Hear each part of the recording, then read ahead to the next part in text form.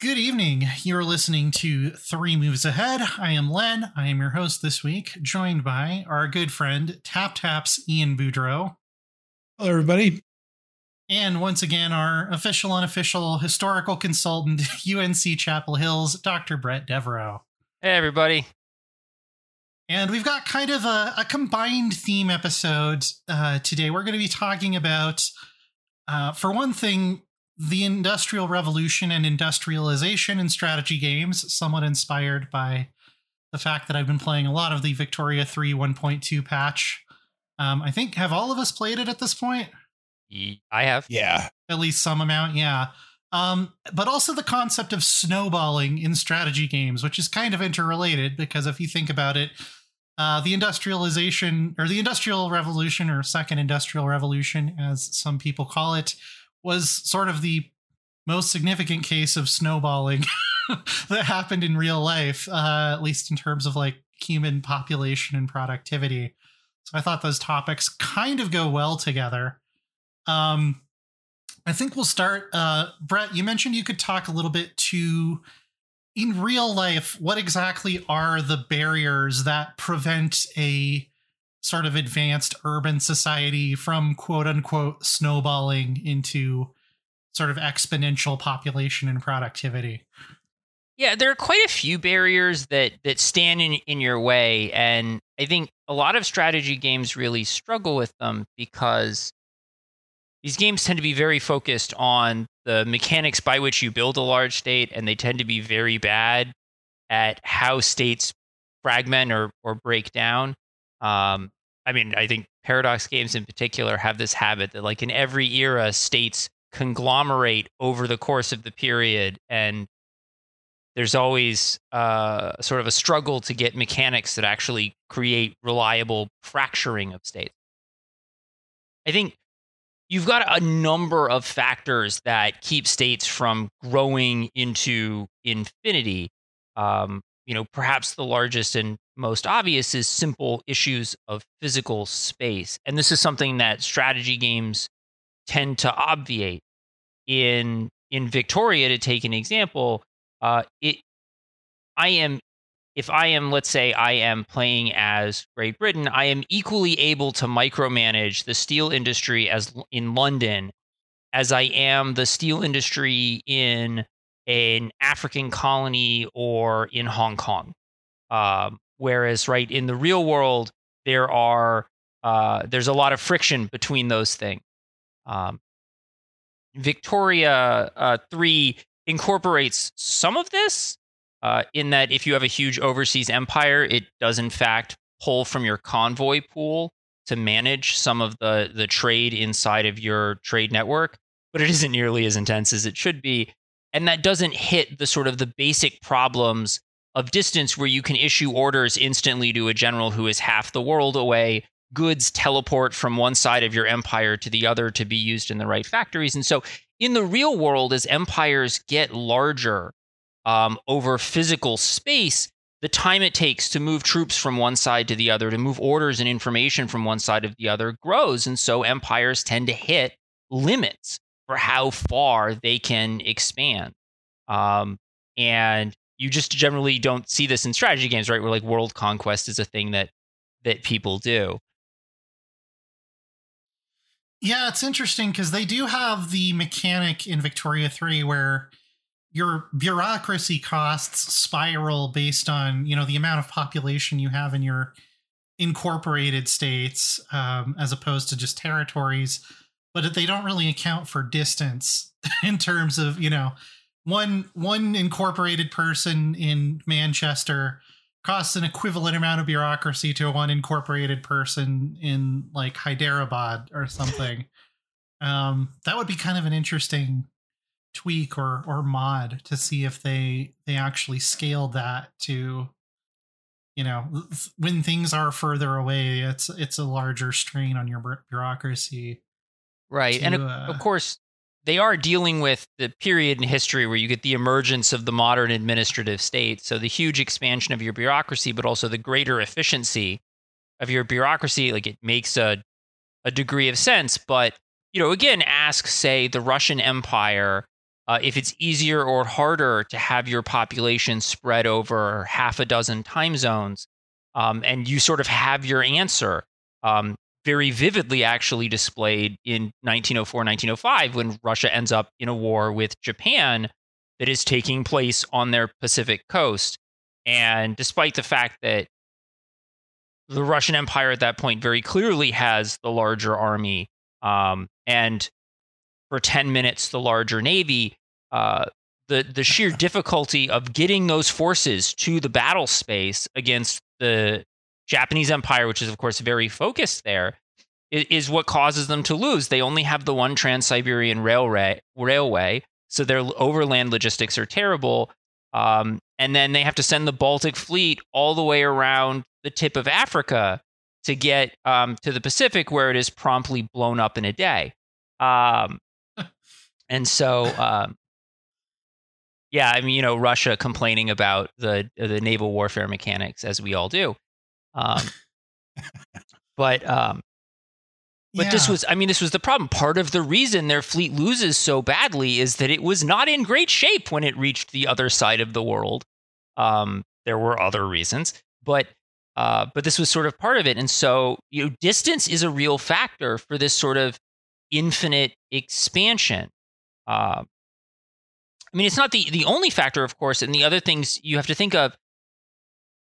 If we think about economic expansion, right, infrastructure that you have built, factories that you have built, they impose maintenance costs in a way that is rarely really modeled in games, and they impose legacy costs in a way that's very rarely modeled in games. You can see this sort of radical simplification, again, in Victoria 3, for something like, let's take the motor industries building. That in 1845, you build a factory for churning out the most primitive steam trains. In the 1920s, that factory will still be useful for you, churning out modern electric trains and cars. In the real world, your early 19th century steam engine factory is probably not going to be immediately relevant for you in the 1920s, but you've been stuck for decades. You have to maintain that factory. It has workers. It has running costs. It needs to be repaired. And those costs may make it harder to build a fresh, new, up-to-date, sparkling, modern factory. This is one of the reasons generally cited for why after World War II, Japan and West Germany caught up economically so rapidly. They had just been rebuilt from almost nothing, in Germany's case, right, with Marshall Plan funds. And as a result, all of their factories and infrastructure were new. They did not have huge legacy costs because their legacy structures had been annihilated by strategic bombing. And so the result was very rapid economic growth. And in many cases, you look at something like the textiles industry in the United States in that period is eventually outcompeted by overseas textile industry, because if you're a textile factory in Fall River, Massachusetts, you're stuck with the factory that was built in 1890. It's too expensive for you to have the money to build a new factory because you have to maintain it. So you're stuck with it. And if it's not competitive, then you go out of business.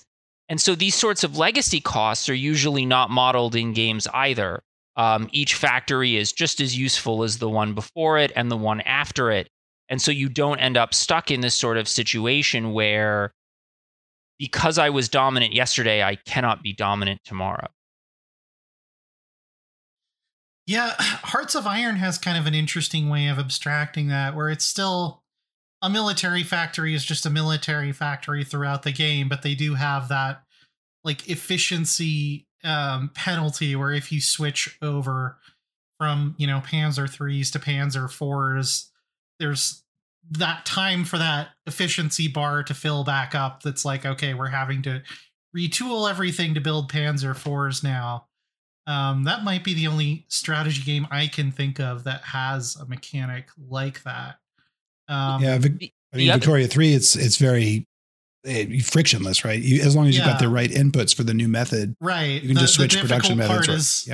Do I have enough steel to switch over? Right, do I have tools? And I never do. So, yeah.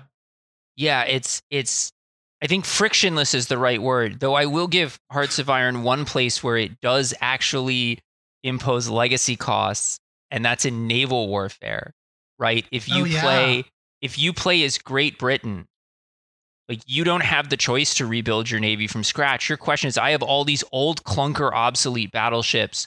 What strategy can I implement with this fleet? Because this is the fleet I'm stuck with. I can't scrap it and rebuild it before the war starts.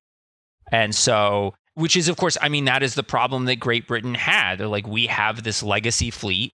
Our economy is toast because we, basically lit it on fire in World War I. We definitely can't afford to build a new fleet.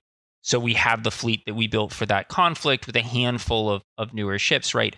I mean, it is a damning indictment of the Royal Navy going into World War II that the HMS Hood was still their most impressive warship, right? Is a battle cruiser. Like, the Hood was laid down in the closing days of World War I, if I'm remembering correctly. This was not a new ship, and it was slated as the war was breaking out. Hood was slated for an extensive program of modernization, which it never got to because it met some shells from the Bismarck first. But that was the problem. Like, you have to modernize this old hull because it's what you have, instead of, you probably would prefer to build something brand new. Whereas, of course, the United States, with its enormous industrial might and the advantage of having its battleship fleet annihilated in the opening day of the war for it, the United States can respond by building a completely new navy centered around aircraft carriers. Avoiding that sunk cost problem. This is one of the rare cases where you get that. And sunk cost was a huge shaping effect for the Western Allies going into World War I, or World War II rather. Obviously, it shapes British strategy at sea. It shapes French strategy on land, where France, in a way, was operating under the singular disadvantage of having won the First World War and therefore still having all of their World War I era tanks. And so once again, the strategy becomes, how do we fight a war with these tanks? Because these are the tanks we have, and we have thousands of them. And, as you get into the 1930s, the French are developing new tanks, but by then they have already decided that the way they are going to wage war is a way that is consistent with these older tanks. It leads them to a warfare doctrine called methodical battle, which turns out to have been a terrible idea and a very bad way to fight. But they're almost trapped into it by, well, we have 6,000 Renault FT-17s. What can we do with 6,000 Renault FT-17s? It was the very best tank of World War I. So to kind of tie it back into like game mechanics, Ian, do you remember the first time you encountered like the concept of like snowballing, whether it's in, any strategy game, where you just realized, okay, there's a way to break this. There's a way to like turn my stuff into more stuff makers and kind of get out of control and trivialize everything. Oh gosh. Yeah. I mean, I was a terrible, like when I played, going back to like Warcraft, Orcs and Humans and the first StarCraft. I was always one of those just awful turtle players. And that was always my goal, was to survive long enough behind my walls until I had created an unstoppable army of, I'll give it to Command and Conquer Red Alert. And the Goliath tank? Mammoth tank. Yeah. The Mammoth tank. That's it. And yep. So you could just steamroll across any map pretty much with a couple dozen of those things.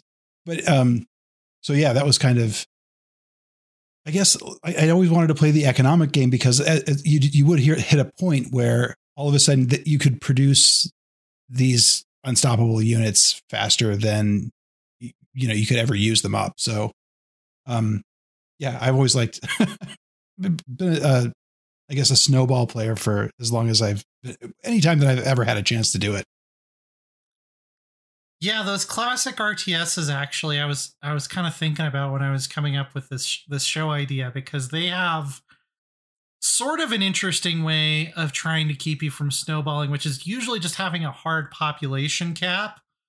Like, Warcraft and StarCraft, make you build like farms or supply depots, which is sort of modeling like, okay, how are we feeding all of these, these soldiers or these orcish warriors or something, but then it generally hard caps out at like 200, 300. So late game becomes this consideration between how big do I want my army and how big do I want my, core of civilian units that let me quickly rebuild my army. And that sort of becomes a major meta thing at the very, very highest levels of play, for sure. So then when you hit the population cap in, say, Age of Empires 2, that's when you have the big peasant culling, and everybody dies, and you create more cavalry and go and win. Yeah. And definitely how warfare was done. Exactly. Yeah. We don't have any use for civilians anymore, so we're just going to send half of you to die. Good job, everybody. Come to the village center for a minute. We've got a little talk to have. Right. But then there's also, especially in Age of Empires, to somewhat also StarCraft and Warcraft, there's the issue of just like the amount of physical resources on the map. Like eventually I've seen some professional StarCraft 2 games where they basically mine out the whole map, and then it's just okay, whoever has more units left is probably going to win. Right. Well, there's your classic problem of going to war with the army you have. That's you're exactly in that situation. So it's interesting because, like, obviously RTSs aren't supposed to be historical simulators. I think for a long time Age of Empires was maybe one of the better historical play through history games before Civ got bigger, before the Paradox games came along. But I think it's interesting how they sort of try to tell the story of how food shapes the growth potential of societies, at least on a very abstract level. I think the one thing, of course, that I feel like games often struggle with in expressing the sort of the shaping influence of food, right, is that you're never in danger of running out of arable land in most of these games. There's never a situation where, like, man, I have the resources to build more farms, but I simply do not possess any open space to put them on that is suitable, which is the actual problem that, like, ancient empires were facing. That's why they did so much conquest. It was the only good way to get the thing they needed, and the thing they needed was space for farms. Well, and I think we talked a little bit about this when we did the Farthest Frontier show, which I think we all enjoyed that game, but Brett, I believe you said it would be something like 10 to 20 times as much space required just for crops. Oh yeah, you're adding zeros. Yeah. Yeah. So that would be very hard to do in something like a city builder, I think, or especially in RTS. I mean, a farm in Age of Empires is like a windmill with like 8 little squares around it that can feed, your entire army pretty much. Well, right. Forever, and I mean, I think you see efforts to do this kind of thing instead of expanding the farms by restricting the farmable area. I'm thinking of the stronghold games, where like the arable land on some of those maps was often a fairly small percentage of the map. So now you can fight over the limited amount of arable land. And this sort of provides a kind of a cap on how large that you're going to get. But yeah, I think in most games, that's not an interesting mechanic. Ironically, looping back to Victoria, this can actually be a problem in Victoria 3 because arable land is limited. It is. And depending on where you are, you can in fact run into its limits. Although I think most countries won't, but some will. Yeah, there's sort of like this like 3-tiered thing in Victoria 3 where if you just have arable land that's not developed, you'll have peasants farming it who kind of produce like enough food for themselves and then a bit more. And then you eventually will turn that into these more advanced industrialized farms. And then from there, you know, if you've gotten all the peasants into like better jobs as like laborers or farmers, then you have to start stacking more input goods on top of that, like fertilizer to do intensive agriculture, to like squeeze every little bit of food you can out. There's kind of an interesting loop around the mid game where you can start doing intensive grazing with just feeding a bunch of grain to your cows, and then they produce more fertilizer, which can be used to produce more grain. It's one of those things like, oh, now that we have atmospheric engines, we can burn coal to get more coal. And that sort of creates a positive feedback loop. Although eventually you're going to be, as historically they were, you're going to be reliant on synthetic nitrates to provide the fertilizer you need. Equally interesting when we're talking about scaling, right, is that you also eventually, you have technologies with production mode changes, which don't increase the productivity of the farm or factory at all. They just reduce how many workers it uses. Yeah. And that creates this interesting question. Like my current game right now is Austria. And oh God, for the longest time for Austria, like your problem is not worker shortage because your country is huge and it's very populous.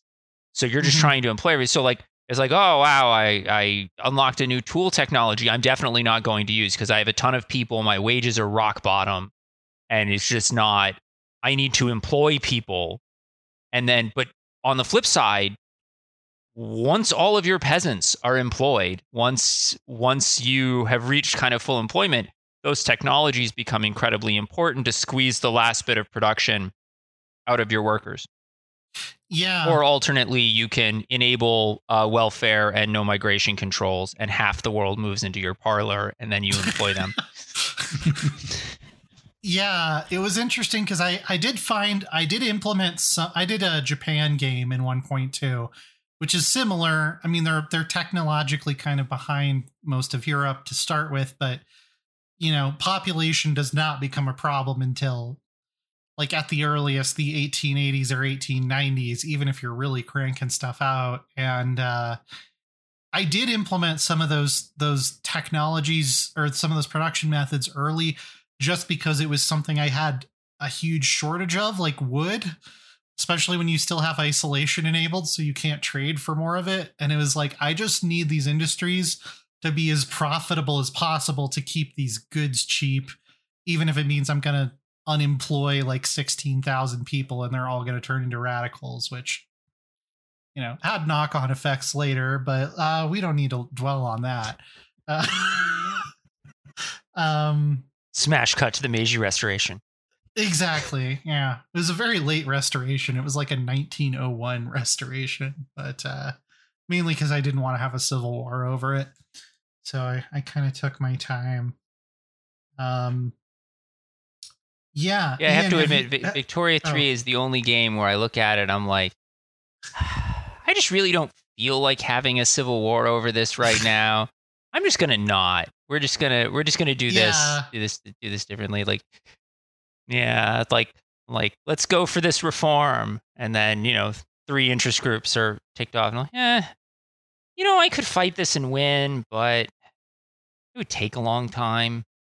I just don't want to be bothered. Yeah, they're going to tear down all of your universities. Like everything on the other side of the country is going to be messed up by the time the Civil War ends, and you're going to have to go in and manually fix it. They changed all of your production methods to something that doesn't make any sense. Yeah. I think there might be a bug right now, actually, with public schools, because every time I tried to implement public schools, it was like immediately reactionary movement with like 150% radicalism, and the clergy weren't even that popular. So it was like, no, you fucking don't. We're not taking Buddhism out of the schools. We'll die first. And I think that was a little bit of an overreaction, maybe, compared to some of the other things I was able to get through relatively painlessly. It does. I mean, since 1.2 launched, it does seem like those reforms are significantly more difficult to get through. And Bret, just like I was playing the Ottoman Empire earlier today, and trying to get, it was tough as nails to get any kind of government together that was willing to change pretty much anything. So when I had a chance to at least step down from the slave trade, gave it a shot, and kind of ran into that same issue where it was just like, oh man, okay, so they're going to make this a real pain in the neck, aren't they? And yeah, they did. So we stepped down, and this is amazing too, just because after the experience of relatively painlessly abolishing slavery in the United States, during the review period, this is a totally different experience now. Yeah, it's a very different game now. I actually like it quite a bit better than the 1.0 release. Ian, did you play Victoria 2? I can't remember if I've asked you. No, I did not. Okay. Yeah. Do you feel like when you play Victoria 3, did it change your perspective on, the process of industrialization and things like that at all? I think so. I mean, it definitely, I get, like, I don't know if it changed it in a way, that, like, I would say, okay, well, now I understand what the Industrial Revolution was about. And before I didn't, but, getting a sense of the scale and the speed with which, the process kind of overtook not just Europe, but the rest of the world. I thought that it was enlightening that way. I felt it's been, I think that's kind of the main takeaway, is that the scale and the speed with which these things were happening, especially as you lead into the period, right, like immediately leading into the First World War, right? Like by the time you get there, the like warfare has changed completely, and your costs have grown exponentially. I mean, everything is so much bigger. 80 years after you start. I thought that it was a cool piece of perspective to get, I guess. So yes, short answer. Yeah, that is an interesting kind of consideration that comes up as like just how much more cumbersome the ship of state is in the late game versus the early game, just because of the scaling bureaucracy costs. And like, well, if I change one production method in one state, it's now going to cost me so much extra. It's going to change the profitability of a bunch of stuff. It's going to change the average wages of a bunch of stuff. Like it becomes so much more dangerous to click one button in like 1916. Like real. You could just have the whole thing wobble off its axis if you're not careful. Which is interesting. One other question that I had for sort of this topic though is, so we talk a lot about the sort of industrialization that happened primarily in the 1800s. But there were a lot of very advanced societies before that, in China, India. You think about like Rome, or like even the ancient Near Eastern empires. And Bret, you talked a little bit about like distance and physical space, but like, what do you think exactly is it that kept any of those highly advanced civilizations prior to the 1800s from just hitting this exponential curve that we finally see when we had, that second industrial revolution? Energy. And I'm going to explain that, I promise. So prior to, let's say 1700, we'll say 1700 is the beginning of this process in Great Britain. Prior to 1700, the energy mix available for any society is dominated by energy sources that derive directly or indirectly from agriculture. If you want to do something, generally speaking, you need to use muscle power to do it, whether that muscle power is a person or an animal, and that person or animal is deriving the energy to do that work from agriculture and from the soil. You have some exceptions. You can move ships by wind. You can mill grain that way. And you have very large advanced agricultural societies often begin toying with using coal as a heating element. And so you see some use of coal for household heating in China. You see some of it in the Roman Empire. It doesn't really catch on. And there is an argument that is still going as to whether the reason the Industrial Revolution happened in Britain specifically is because Britain was rich in coal, and by the 1700s, plumb out of wood. And so they were just forced to develop coal as a heating source, and move away from that. But so you're caught in this organic economy. And to be clear, what I talk about this, we're talking about like 80-90% of the energy available to one of these advanced ancient or medieval societies is coming from agriculture or the forest. You're cutting down trees and burning them. It is on that order. And there's just a hard limit to how much energy you can get out. You can organize your society more efficiently. You can tinker around the edges of that energy economy, but fundamentally, right, there is only so much sunshine shining on your fields, and wheat is only so good at converting that into energy, and your body is only so good at converting that grain into muscle power. And it turns out these are all very inefficient steps. And that just places a hard cap on what your society can do, on the amount of energy you can use. And in the end, it makes everything you want to do really expensive. What the Industrial Revolution changes that fundamentally alters this equation is the ability to initially harness chemical energy. Obviously, we're now harnessing all sorts of other exciting kinds of energy, and use that to drive machines that do work.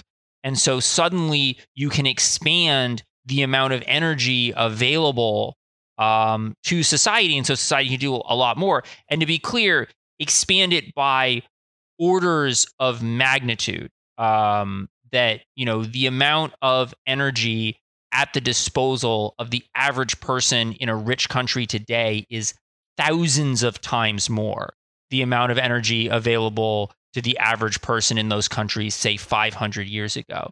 The difference is wild. And, we want to talk about the limits to snowballing. One of the big arguments when it comes to talking about climate, right, is have we hit the snowball limit for using more energy? Because it turns out that a lot of the really cheap sources of energy we used create problems. And obviously the question is, do we need to stop increasing the amount of energy we use, or do we need to find less destructive forms of energy to be using, with people mostly going towards the latter, right? And this is, this is the argument between degrowth on the one hand and sort of investment in nuclear and solar on the other.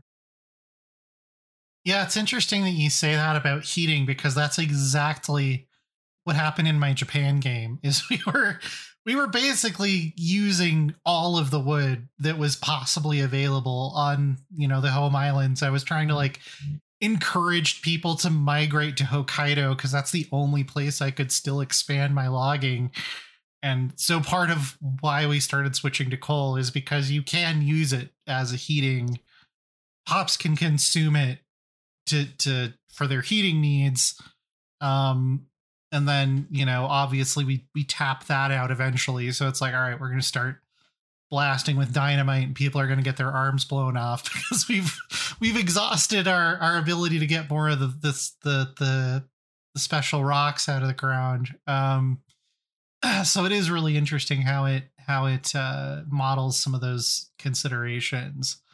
Yeah. Well, and of course, right. Part of the story of the Industrial Revolution is also that the countries that industrialized, unless you're the United States, rapidly ran out of domestic resources to utilize. I mean, it's not like Britain ran out of coal, but it gets more expensive and more difficult to extract it the further down you go. And so they were already building colonial empires. And well, what if we extract all of these resources from these colonial empires? I mean, Japan is in some ways a latecomer to the game, but a remarkably pure example of this, that the greater co-prosperity sphere, which is what Japan called its empire in the run-up to World War II, was in many ways about getting access to oil and rubber and other raw materials, in part because Japan is one of the most resource-poor places on the globe, despite having obviously a huge population and a bustling economy. Like it's a volcanic rock, and as anyone who's played a lot of Dwarf Fortress knows, volcanic soil layers are garbage. Yeah. You can't. There's no dinosaurs down there to dig up and burn because it was made by lava in the last, relatively recent geological time frame. That great obsidian, though. Yeah, it's always there. So it's 6 of 1. Exactly. Yeah, interestingly, what ended up finally saving my economy in that Japan run was ending Shikoku and just making trade agreements with everyone. And then suddenly my 6 million unemployed and peasants, they just all went to work in the shipping and service sectors, which is, not that different maybe from Japan's later economic miracle. I was gonna say, you managed to skip to the end of the Japanese economic story without the incredibly destructive war in the middle. That you're like, I could try and conquer for all these resources, but actually it will be cheaper to trade for them. Which is sort of this great realization. I always bring this up, but this is an argument made by a scholar, Azar Gott, where he argues that actually one of the effects of the Industrial Revolution was that it made war no longer profitable, because war became more destructive at the same time that it became cheaper to trade for resources than to go conquer them, because you can't move a farm, but you can ship coal and lumber. And so just buy the coal and lumber and ship it, and you can have your industry. And so his argument is essentially sometime before, presumably 1914, war became maladaptive. And we as humans are still in the process of figuring that out, because our social structures and our ape brains are incredibly slow to change. And so, war is bad, actually. PhD military historian, I have wasted most of my life learning about it. And here is the conclusion I come to you with. War is bad, actually. Not great, Bob. Yeah. It's hard to turn off the ape brain sometimes. I still close my closet every night because ape brain tells me there might be a tiger in there or something.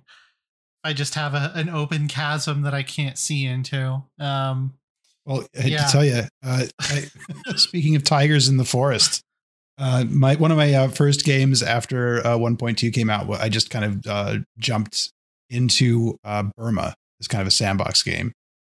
And had a terrible time. Played them. Well,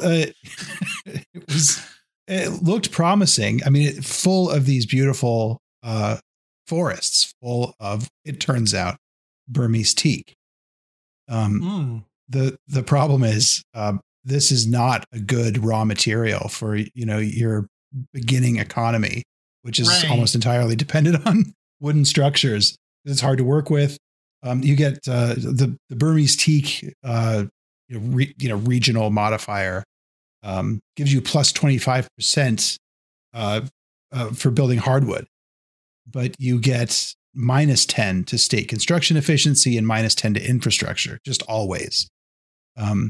So I didn't think to check that until a few years in, and I realized, this is why it's really hard to get my, I can never have enough wood. What's going on? Like this is going so slowly, but probably full of tigers too. But another interesting limiter on, I guess, on expansion, having these kinds of regional things like the Cascade Mountains or I don't know.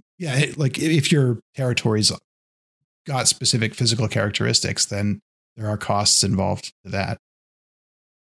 So yeah, obviously when I played the US, I'm from Colorado, so I tried to do like a Colorado favoritism run where I tried to get everybody to move to Colorado and make it the economic heart of the country. But it's tough because those Rocky Mountains, they give you a penalty on infrastructure and construction efficiency compared to, somewhere like Ohio or Michigan, where just the sky's the limit.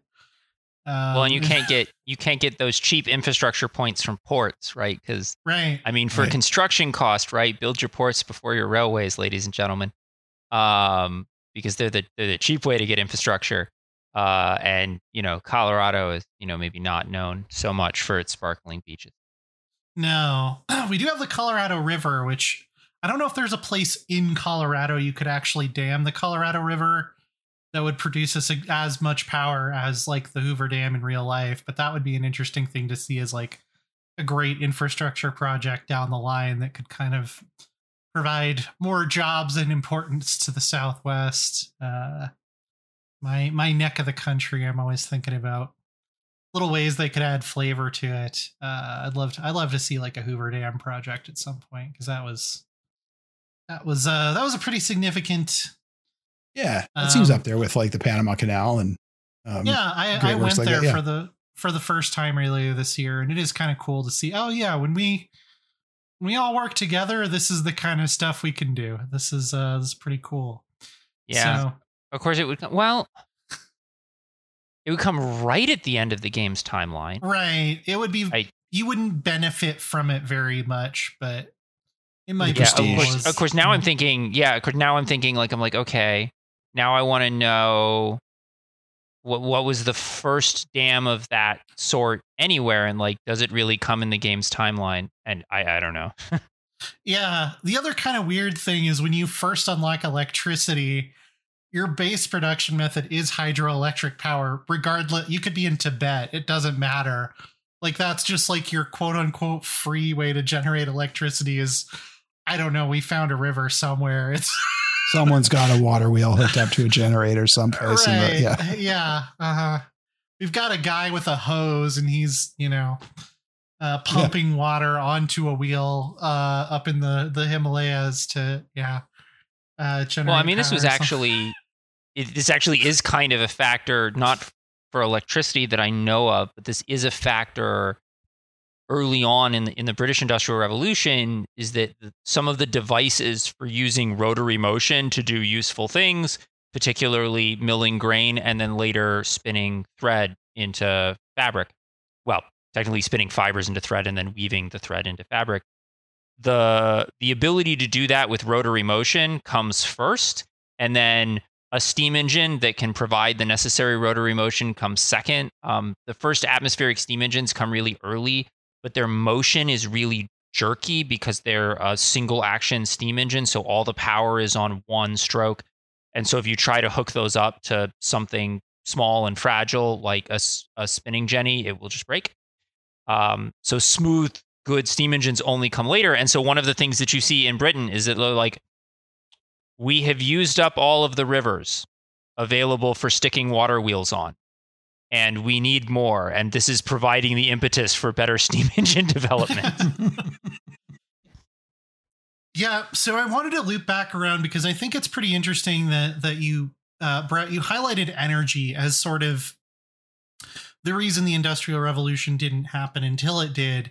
Whereas I think a lot of strategy games, they tend to abstract your base productivity as a society with money, which leads to some issues with snowballing. I mean, I think Total War is a series where they've gotten better at this over time, but it was kind of notorious at one point that, like, okay, you have a lot of money, you can build a lot of things that give you more money. And then, since money is sort of the baseline of everything, energy availability doesn't really come into it, and you can just snowball out of control by spending your money on more money generating engines or whatever. The winner for that was, I think they eventually patched it, but was Total War Attila as the Eastern Roman Empire.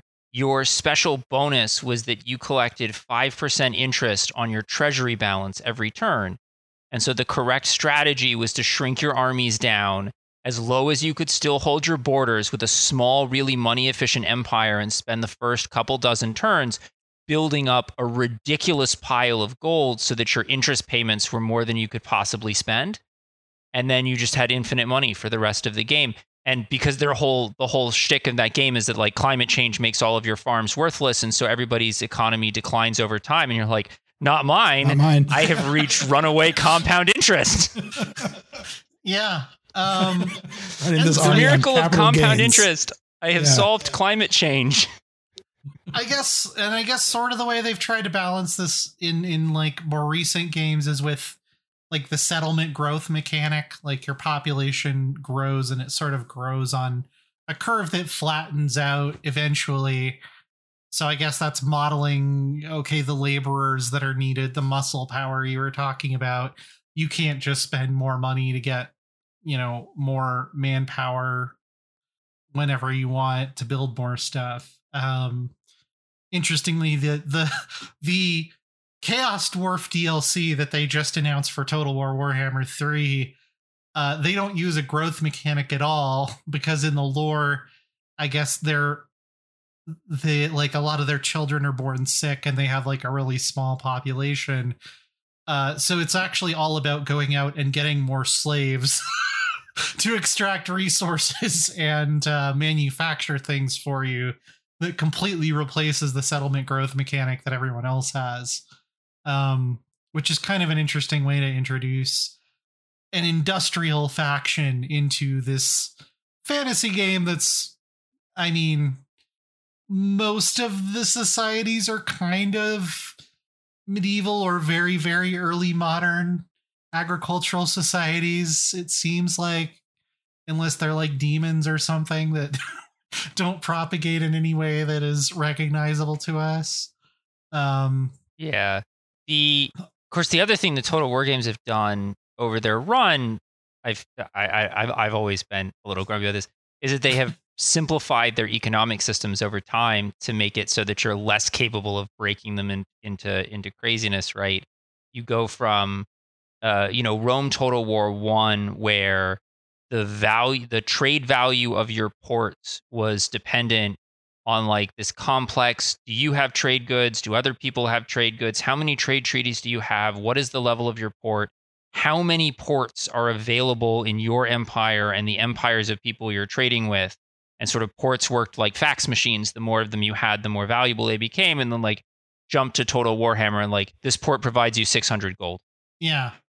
Well, also the original Rome, I think it was the original Rome, and maybe they eventually added this to Rome too. I don't remember, but it modeled the fact that eventually an urban center becomes counterproductive population wise, and you have to build sewers and stuff, or just having that many people so close together who all have to poop somewhere eventually just causes disease. And, your big urban provinces aren't growing anymore unless you invest in, some sort of sanitation system, which I don't think they've, yeah. That's accurate. That, before the modern period with large cities, because they have an elevated mortality rate, our population sinks. Your city needs to be reasonably big before that kicks in. But like, this is definitely, you want to talk about Rome in, say, the 1st century AD, it has about 1 million people in it. And like, this is a factor. Rome is siphoning off a lot of the surplus population of Italy because the population in the city of Rome is continually decreasing because of the heightened mortality. And so it is counteracting the population growth of the countryside around it. And you get ancient demographics get into sort of the complexities of trying to model this relationship. But we do generally understand cities, even actually until relatively late, right? Cities are population sinks. And so you would have that even when you build your nice Roman sewers in them. They are, in fact, going to counteract the growth of the countryside. Yeah, it's interesting. You don't really see that in Victoria. They don't really have.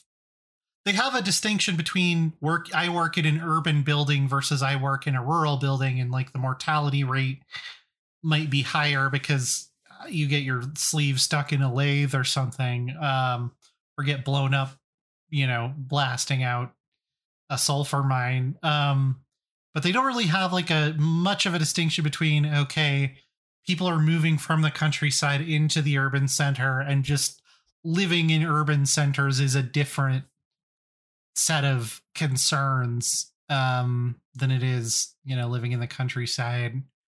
Yeah, it's a little odd that your urban infrastructure builds itself. This game is set in a period where I think it's Chicago was the city that they just levered the whole city up by several feet to install a sewer system in it. Yeah, there's like an undercity under Chicago that like sank into the swamp. Yeah, and they just building the sewers for cities in this period to manage these huge populations. These were enormous undertakings, and in the game, it just kind of does itself. And I'm like, this should really consume more resources than it does. And it's referenced in some of the technologies and improving your building tech and using more expensive stuff. So it's like it's there-ish, but it's not as present. Of course, when it comes to population, right, Victoria 3 is sitting at the leading edge of the demographic transition. So your population in this period is exploding because your mortality is collapsing due to the emergence of modern medicine. And so you're suddenly going from like an infant mortality rate of like 50% to an infant mortality rate of like 5%.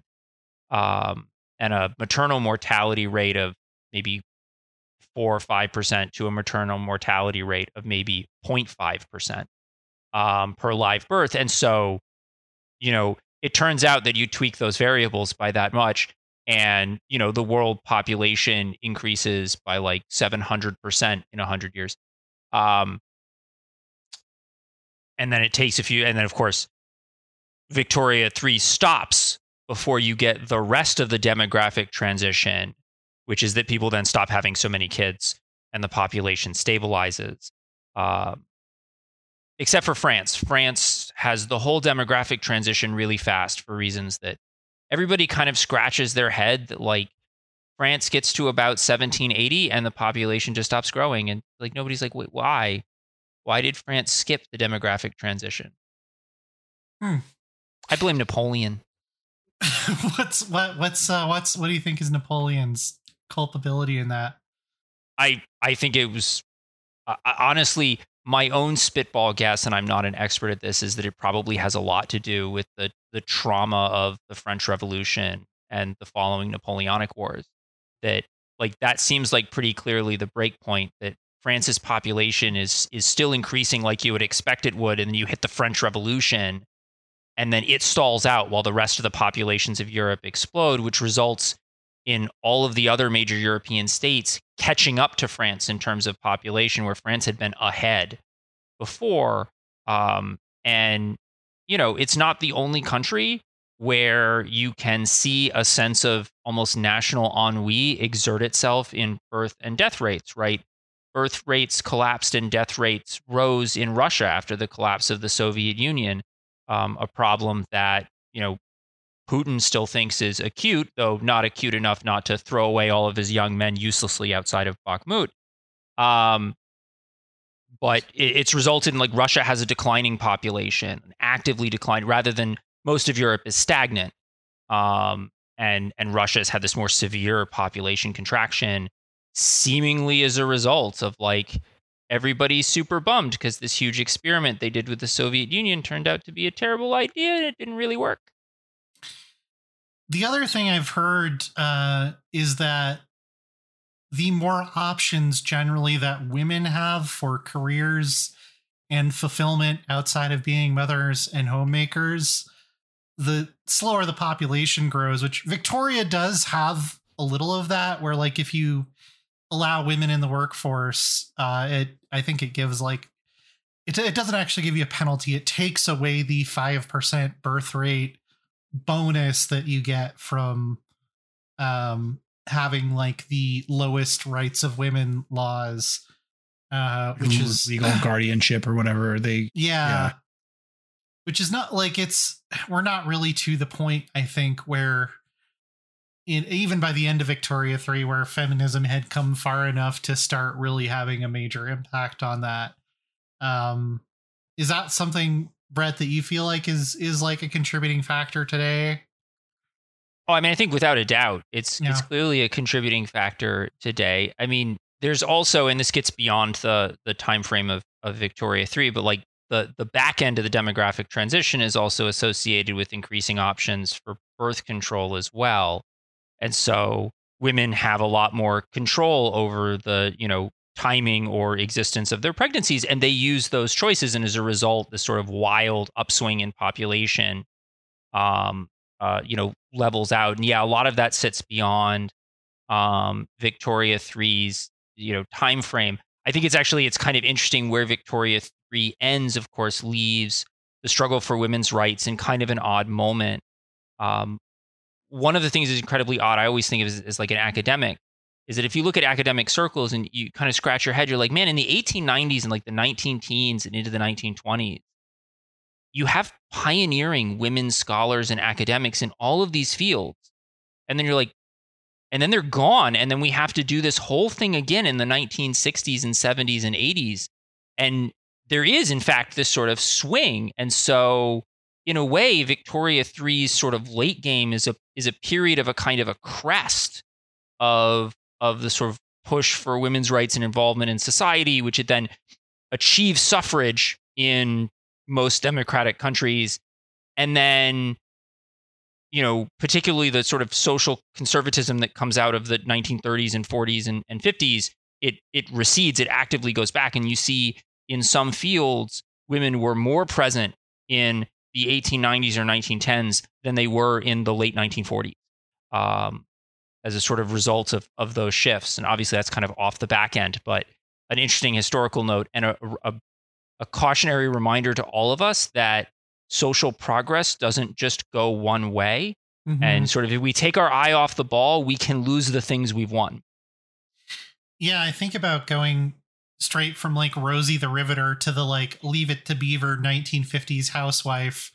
That definitely looks to me like a backslide, even though those are, cultural stereotypes and might not necessarily reflect the reality of the times perfectly. But the one other thing I wanted to talk about with regards to Snowballing, which is, a Paradox game we haven't mentioned yet this episode, but one that I think mechanically handles it maybe better than any other game from that studio, is EU4, which obviously there's this contentious issue of mana, but EU4's thesis, and I'm also curious, Bret, if you feel like there's any validity to this historically, is that the thing that keeps you from snowballing and spending all of your money on more money makers is sort of political will or the political apparatus or like the competence or sophistication of your government with the monarch points. No, I think that's actually, everybody complains about mana, but like mana is weirdly on target for some of this. So one, there are sharply, in terms of domestic development here, like I'm going to build tall. There are diminishing returns to building tall. And in the pre-industrial world, there are sharply diminishing returns to building tall. I hear people complain about that. And I'm like, man, in real historic societies, building tall sucked as a strategy. Paradox is being so nice to you to let you build tall before like 1950. This was just not a good strategy. And then in terms of, I'm going to expand. You run out of capable administrators. Your society does not have an unlimited number of literate people that you can trust with important administrative jobs. As you expand, the difficulty of administering ever more far-flung areas effectively, it gets harder. You need more administrators. There's more communication distance, and EU4 reflects this, right? You have a limit to how many states you can incorporate successfully, and later texts can raise that, but it's like never enormous, and so you hit sharp diminishing marginal returns, which is definitely the case. That is what happened to to these empires. And so, yeah, the idea that you're gonna the politics of control, you may want to conquer more, but can you do it? Can you actually manage it? At some point, you hit the point of sort of negative marginal returns. And, smart empires stop at that point. And, foolish emperors keep conquering. I'm always struck, to pick an ancient example. The Romans basically settle on the borders they're mostly going to have by the end of the reign of the first emperor Augustus.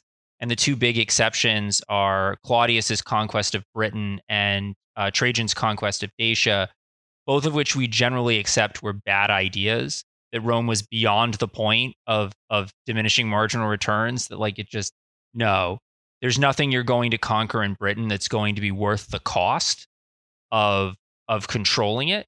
And I appreciate the British's their commitment to historical accuracy with Brexit, that they're going to create that situation again where it's a wasteland with nothing of value. But this was the case, that the Romans' further expansion away from the Mediterranean basin that supported the Roman Empire entailed costs greater than what you would gain from the newly obtained territory. And empires hit those limits a lot. There's a reason why one empire after another in China, they have the same core set on the same handful of navigable rivers that all connect to the same navigable coastline. And they all have the same frontiers in Manchuria, Mongolia, Tibet, and Southeast Asia, where the terrain gets crappy and it becomes harder to administer this stuff. It takes longer to send messages. It's harder to bring the wealth of your conquests back. And so they sort of stall out in those same places. It's not because there is some metaphysical idea of China that each of these states are achieving. It's because they're running up against the same geographic constraints to their imperialism. Well, you also have what I guess maybe I've heard this described in political science as network maintenance costs. Every communication that you need to be able to perform administration or to give orders or to find out what's happening on your frontiers or anything like that. There's a cost in terms of time or signal quality, I guess, that you have to pay. And eventually that just becomes greater than the system can bear, right? It's not just the amount of money that's going into the conquest itself or, the expansion of territory, like your supply lines for your military or anything, but just trying to avoid the free rider problems that come with, a group expanding this far and the distance that the network is covering. I think those are all costs that had to be figured into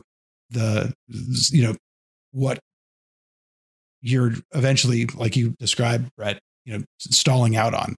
You might run into the mountains, but even at that point, could you even grow out any further from that point?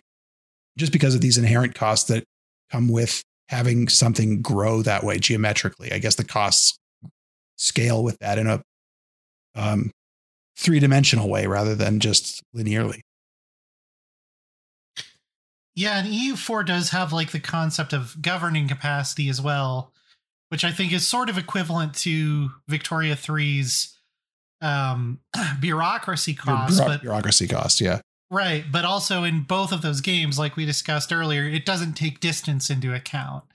No. Distance from your capital. It doesn't take into account the idea that a jungle in Southeast Asia might cost more governing capacity to administer than a fertile plain in northern China that is along a major navigable river. These are all things that I think could be explored probably in more detail based on everything we've discussed here today. It's interesting to see how sort of strategy games have progressed along these ideas of stopping players from turning their success into too much more compounding success. Ian, I feel like you haven't had a lot of chance to talk this episode. But do you feel like there's a game that does this particularly well? either one of the ones we've already talked about or just something else that came to mind as, oh yeah, that was a really good sort of anti-snowballing. I don't know that this is it speaks to snowballing so much, but I was thinking, when we were talking about, the costs that distance imposes on communications and how that can make that impractical in a way that you don't normally see in games. Armored Brigade does that, I think, pretty well. There's a kind of sim heavy Cold War RTS where your communications with your commands that you give to your units will take longer to be acted on, I guess, depending on whether you go through the chain of command. For instance, if you were to, if you want to give an order to an individual squad way out on the front lines, but it'll take some number of minutes before that filters down and the squad actually moves. Whereas if you were to give a kind of broad command to the commanding unit, to the company or the battalion that they're part of, that order will go into effect a lot more quickly. I thought that was an interesting approach to just the fact that, or at least an attempt to take into account the fact that these communication networks kind of exist for a reason, and distance and I guess quality of communication can make a big difference. I guess, I think there are some pretty good ideas at play in Victoria 3 itself. I mean, I'm certainly finding myself pretty limited from snowballing very hard. I seem to be running into walls left and right, especially with this kind of retuned experience that's in this kind of patched version of the game. So whether it's, the Burmese teak or revolution in the Ottoman Empire.